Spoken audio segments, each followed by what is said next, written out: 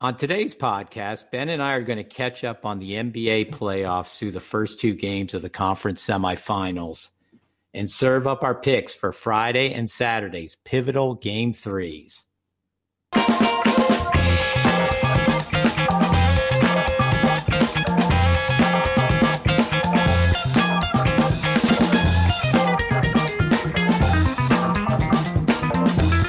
Welcome to the Dunkel Index podcast, the sports world's oldest rating service, now in our 92nd season. I'm Bob Dunkel, and I'm joined by my son, Ben, who's back out of COVID protocol. Welcome back, Ben. Thank you. Yeah, happy to be out. Yeah, I know. There's a lot to unpack for us since our last podcast. We're through the first two games of both the Eastern and Western Conference semifinals. Maybe we ought to start off by addressing the elephant in the room, which is our Philadelphia 76ers. It couldn't have gone much worse after beating Toronto, could it? No, I really dislike those Raptors and that arena they have up there.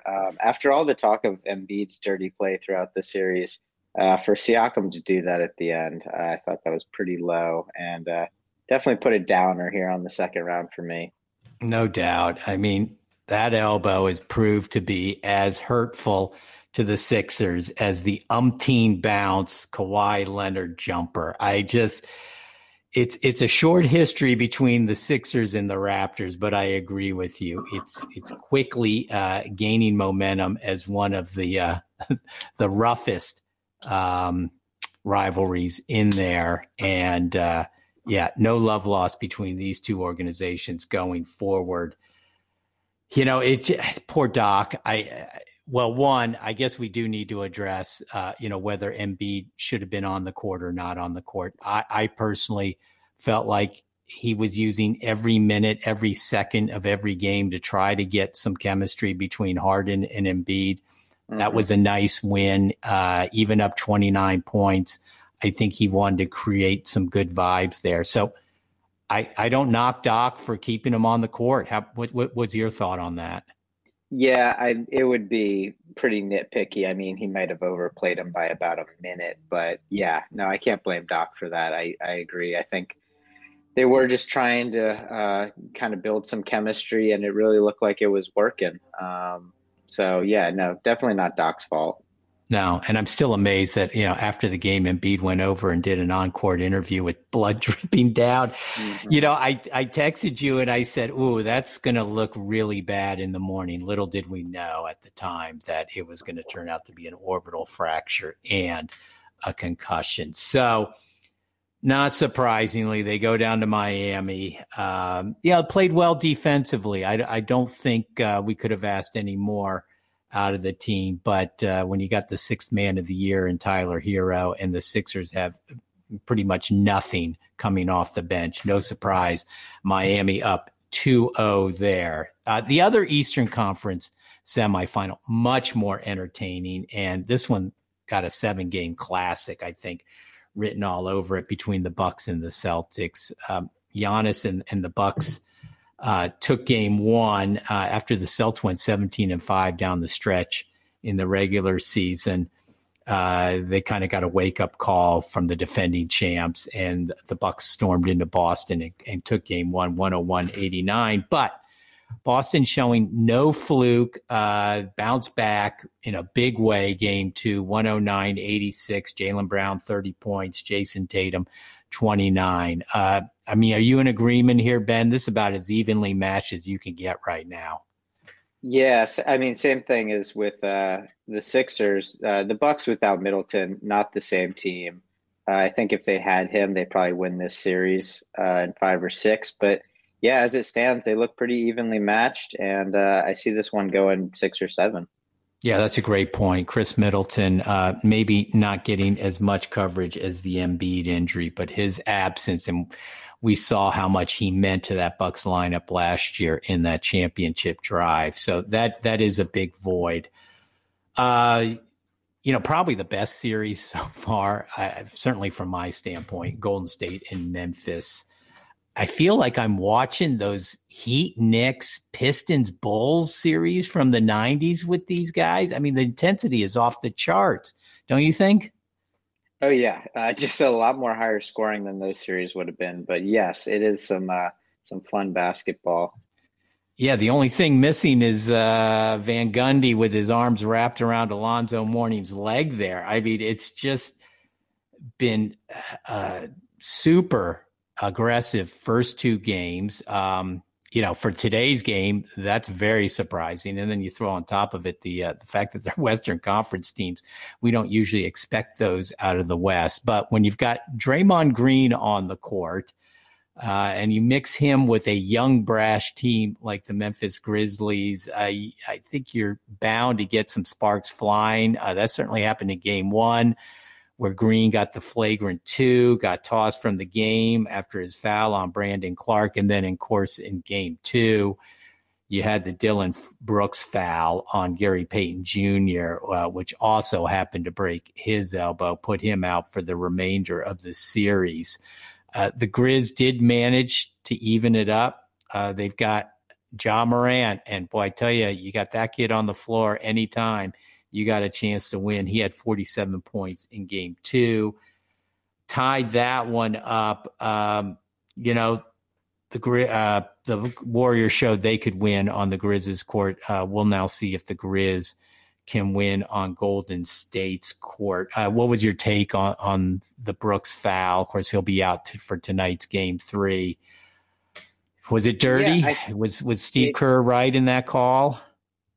a bit. I think the league kind of made it clear with the Caruso foul earlier this year that intent and result matter. So I think if Peyton had come out of that unscathed, maybe no suspension. But the fact that he is going to be out and he did cause an injury, I think a 1 game suspension seems fair. Yeah, without a doubt. I mean, you hit a guy in the head, like you said, whether it's intentional or not. The result was a broken elbow. Peyton lost his balance. It's a loss for Golden State, but I would not put it in the Embiid or Middleton category. I think they've got plenty of pieces still there with the Splash Brothers now +1 with Jordan Poole's performance. So we'll get to that game three here in a couple minutes. We'll revisit the last semifinal now, which is Phoenix and Dallas in the West. And frankly, that one's been a little disappointing to me so far. I mean, not to the same extent that the Sixers and the Heat have been, because the stars are all healthy, but the Mavs have tanked in the second half of both games now and allowed the Suns to rack up some easy victories.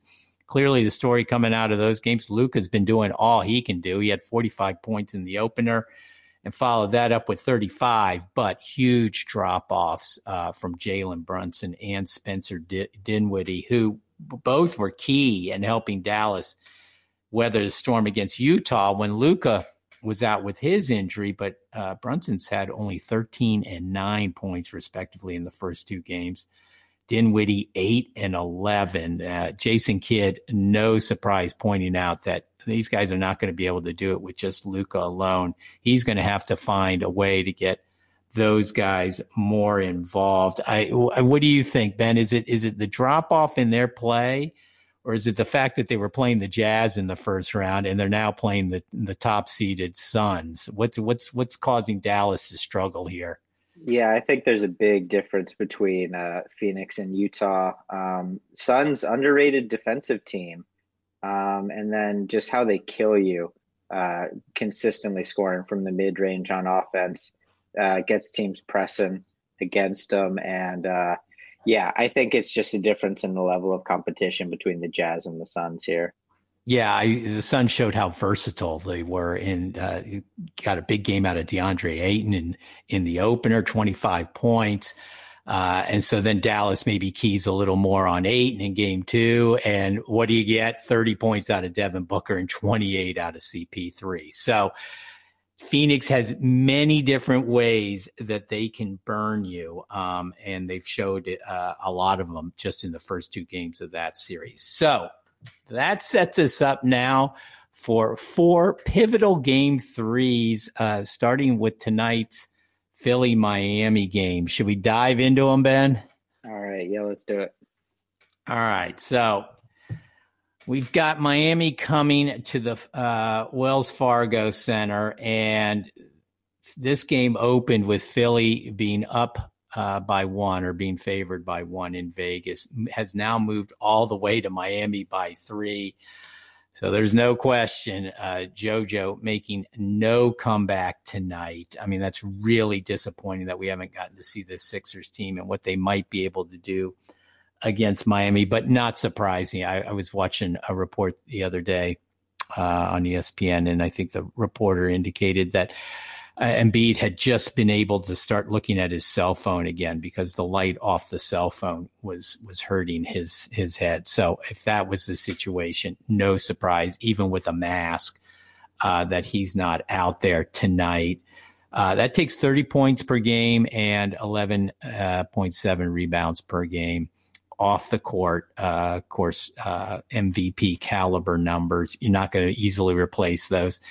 Sixers not going to certainly be able to replace those with the likes of DeAndre Jordan or Paul Reed. But that wasn't the only problem in Miami for the Sixers. Shooting the ball consistently from three-point range was a huge problem. As a team, the Sixers shot just 21.9% from three through the first 2 games. That included Danny Green, 2 of 14, Tyrese Maxey, 2 of 10, Harden, 3 of 12, and playoff T, Tobias Harris, 3 of 9. Clearly, Sixers are not Golden State. They're not built to win games from beyond the arc consistently. But coming home to Philly tonight should help. They at least shot a respectable 36.4% from beyond the arc at home. That's a huge upgrade over what we saw in Miami. And they're 5-2 against the spread in their last 7, coming off a loss by more than 10 points. Chances of Sixers winning this series are bleak. In fact, they're now 0 for 19 when they're down 0-2 in their playoff history. So this one is all but in the books. But Dunkel does have them to pull out the victory tonight. We're certainly going to take the 3 points in the process. We also see the improved shooting performance from Philly, helping push this score over the low Vegas total of 210. Ben, you in agreement here? Do you see a Sixers win, and do you see a better shooting performance out of Philly tonight? Oof, I don't know. I got to think that line movement is a little bit of a blessing. I'd take the Sixers with any points they're given, but I don't know. 3 seems kind of low to me. I don't know. That's going to be tough. All right. We got our first disagreement of the day. Ben leaning toward Miami laying the 3 here. Index taking the Sixers straight up, but certainly will hedge as well and take the 3 points on this one. How you feeling on the over-under? Can we get over 210 tonight? I don't know. The offense, it's really struggled. I don't see Harden getting to the line all that much, at least enough to score, maybe 30. So yeah, here too, I'm leaning under. All right. Well, usually I am the bearish Sixer, and you are the bullish Sixer. Roles are reversed tonight. So we've got an interesting matchup between Ben and I going into tonight.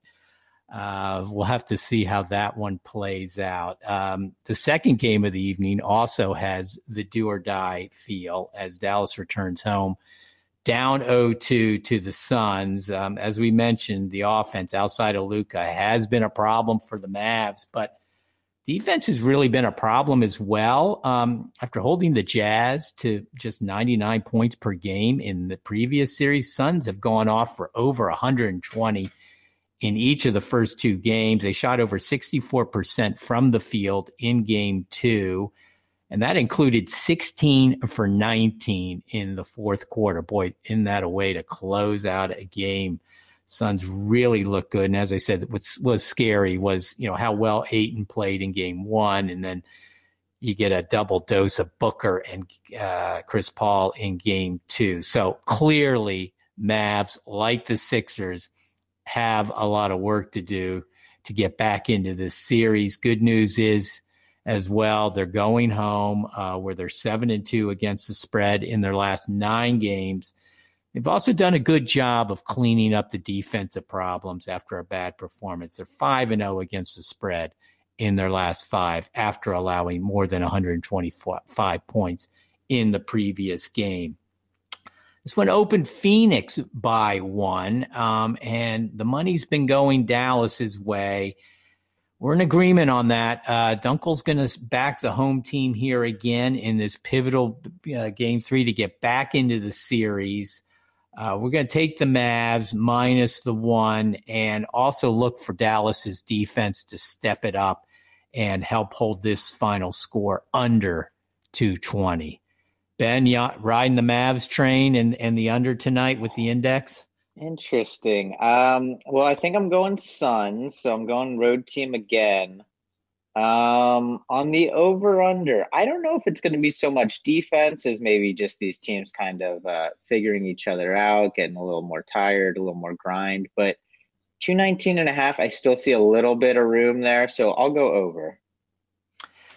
Yeah, you're going to. All right, so we disagree on this one as well. Yeah, Dallas has just been struggling offensively all series long. So I don't necessarily see Brunson and Dinwiddie flipping on the switch, but I do see Paul and Booker and Ayton coming a little bit back down. So I do feel good about the under on this one.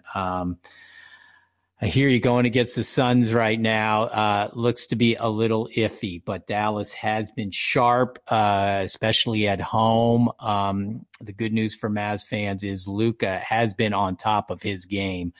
No doubt about that. He is not struggling. So if they can get any kind of performance out of Brunson or Dinwiddie or your favorite, Ben, Maxi Kleber, I do see the Mavs getting back into this series. So Index and Bendex disagreeing on the first two. So Friday night going to be quite a battle between us. Now we're going to look to Saturday's games, which quite frankly are the better games of this weekend's bunch. We start off with Boston and Milwaukee, where we head to Fiserv after splitting the first 2 games in Boston. Lost in the hubbub over the Embiid injury, as we mentioned, is the fact that Chris Middleton continues to be out for Milwaukee. He's sidelined with a knee injury. He averaged 20.1 points per game during the regular season. It's 3rd straight season of averaging over 20 points per game. So playing Robin to Giannis's Batman, he has been really good. And, of course, last year in the postseason, he may have been Batman. He averaged 23.6 points per game, 7.6 rebounds, and 5.1 assists. He really stepped up during that championship drive. So whether the Bucks can repeat without a healthy Chris Middleton, huge question mark. But can they weather game 3 without him against the Celtics? Dunkel Index thinks so on this one. Giannis has been continuing to perform at an MVP caliber level. He's averaging 27.9 points, 12.7 rebounds, 7.1 assists. That's off slightly from last year's 30.2, 12.8, and 5.1 stat line. But what has been nice for Milwaukee has been the emergence of Grayson Allen as a real serviceable substitute. He's averaging 40.9 after averaging 40.9% from beyond the arc during the regular season, Allen stepped it up in the postseason. He's 54.8% from beyond the line. That's going to get it done while averaging 11.6 points. Bucks come into this one 6-2 against the spread in their last 8 following a loss. Dunkel's going to go with Giannis and the Bucks to pull out the win here. It's a low line. It's open to 3. It's down to 2. A lot of Celtic lovers out there, and I certainly understand why. But on this one, we're going with the home cooking as well in this game 3. Going to take the Bucks minus the 2. And we also look at the big three of the Greek Freak, Tatum and Brown, having big games and helping push this final score over the Vegas line. Ben, how you looking on this one? Bucks at home and the over. You liking that? Yeah, so I definitely think the Bucks probably split this home series. The only thing that gives me pause about this first game is the early start time, which can I don't it just it affects teams differently. So I'm a little worried, but yes, for this game three, I will go ahead and back the Bucks -2. Yeah, again, Boston has not shown that it can beat Milwaukee on the road. This will be its first opportunity. We know Milwaukee can win in Boston, so these are the defending champs. They certainly showed in game one of the series how tough they can be, even without Middleton. Giannis took over. Game got away from them in game two, no doubt. Jaylen Brown really looked good. Tatum took a little longer to get going, but boy, Jaylen Brown came out big. So I look for that to reverse course a bit here, and Giannis to really step it up. And of course, Drew Holiday is kind of filled in for Middleton as the true number two on that team, and he is very, very good and very difficult to stop when he's got it going, as he did in game one. So, all right, so you're hedging a little bit here, but you're going to agree with the Bucks to cover, and then you like a little bit more of a shootout scoring wise tomorrow. I do. I mean, that 213 line, also a little curious, tied with the start time, but yeah, they should be able to go over that. Okay. All right. Glad to have you back on board. We'll see if we can keep you on board for the heavyweight contest of the weekend, perhaps literally. Let's hope it doesn't turn into a ginormous slugfest out there in the Chase Center. But we got these two who just have quickly learned to dislike each other, the Cleveland. Gosh, I'm going back to the 2016 finals here, which is very reminiscent of this Memphis Golden State series, because I think the Cleveland Cavaliers showed that one way to beat the Warriors, maybe the only way to beat the Warriors, is to get physical with them, which they did. And of course, we remember that series for Draymond's antics with LeBron, which ended up costing Draymond game 5 of that series. He had to sit it out, and that was a huge part of Cleveland's comeback. And Draymond, fast forward to today, still in the mix, still the center of the latest histrionics. Had that flagrant 2 in game 1, which got him tossed, and then he's flipping double birds to the Memphis fans as he's leaving game 2 after taking an elbow to the eye. But to Draymond's credit, he's not missing game 3. That dubious distinction falls to Dillon Brooks after his foul on Gary Payton Jr. Much theme of this show, absent players, huge impacts. I mean, Dillon Brooks, he's Mr. Intensity for that team. He also averaged 18.4 points per game during the regular season. So his absence isn't just the intangible side. It's the very tangible side as well. Ja Morant at home picked up the slack, 47 points, epic performance, get this series back to even. But I'd say overshadowed in all that was the huge drop off between Morant and the next highest scorer. That would have been Jaren Jackson Jr., just 12 points, 3 of 14 shooting. That's not going to get it done on the road at Golden State. Much like Luka in Phoenix, one man on the road against really good playoff teams, not going to get it done. Golden State comes into this one 5-1 against the spread in their last 6 home games. So they've certainly done a good job protecting the home court there at Chase, and 9-4 in their last 13 at home against Memphis. We're going to go with the Golden State Warriors in game 3 to cover the 7-point line. I see Golden State winning this going away. And I think the drop off in the Grizz production without Brooks in the lineup helps keep this final score under a pretty high total of 226. So going Golden State minus the points and the under in the final of our semifinal game threes. What you thought there, Ben? All right. Yeah. Maybe bump it down to 6.5 if you can. 7 would be the highest differential in the series so far. But yeah, I think the power of Golden State shooting going to be too much for the Grizzlies in this one. And yeah, I think they should win that one pretty easily. Well, and I think we could see by Steve Kerr's post-game comments the other day that they will have a strong edge coming into this one. So motions will be high. We know the caliber of play from Curry, Thompson, and now Jordan Poole is going to be high. I expect Draymond to be very assertive early. The only question mark was, can he be assertive without not going overboard?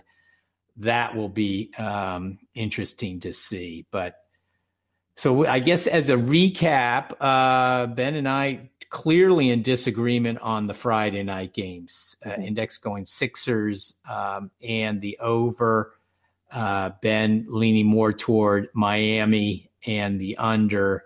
And then Index going with Dallas and the under. And you were going to stick with the Suns and the over on that one. And then both of us agreeing on Boston and Milwaukee tomorrow, with the Bucks covering the small line of 2 and the big 3 of Giannis, Tatum, and Brown able to push the final score over. And then I think we're in agreement as well on the Golden State Warriors covering tomorrow night and the under on that one. So some interesting battles between the two of us. It always is fun to track whenever we disagree. Ben, any final thoughts on these 4 games or any of the series to date? Yeah, only last thing is, I guess, look out for who's officiating this Suns Mavs game tonight. In round 1, we saw again, Chris Paul can't get a win with Scott Foster officiating the game. Tonight actually is Chris Paul's birthday as well. So will be interesting to see who refs that game and if it has an effect. Oh, very nice call there. Yeah, I like that. Well, I want to thank everybody for listening. And of course, you can go to dunkelindex.com to get all of our playoff picks for the NBA. We are into the Stanley Cup playoff season, so you can certainly get all of our NHL picks as well. And of course, we're just starting off the MLB season. And don't forget our USFL picks with that new season just underway. We've got Week 4 kicking off tonight, so definitely want to check out the USFL picks as well. Really appreciate, once again, everybody listening. You all have a great weekend, and as always, good luck.